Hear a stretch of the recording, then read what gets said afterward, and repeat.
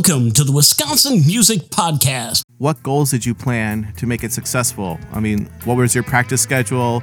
Did you guys start doing covers, or was it just originals? And kind of what did you do in social media to kind of help grow your fan base? Oh, that's a good question.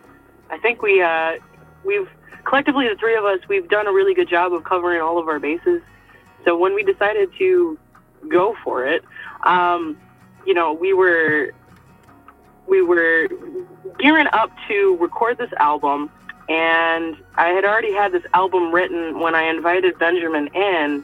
So I was like, okay, here's the roadmap of this album. Let's do it together. And then when Alex came into the scene, we no longer had to worry about drum tracking, and doing pre-made beats.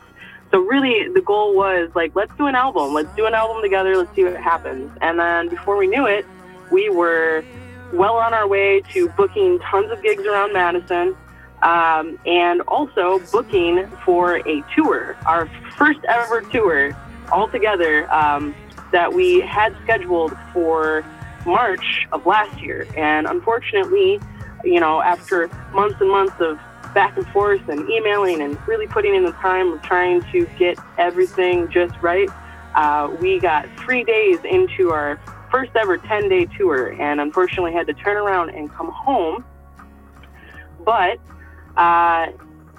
in the grand scheme of things, we did it all together through teamwork, and we know that we can do it again. Right. We're excited for what's to come. So 2020 was really a year of kind of sitting down and seeing what we had to work with in the face of this pandemic. So from there, we kind of we buckled down and started recording more. Here to introduce you to the great musicians and music businesses and organizations of Wisconsin. Every week, Wisconsin Music Podcast will be bringing you great information.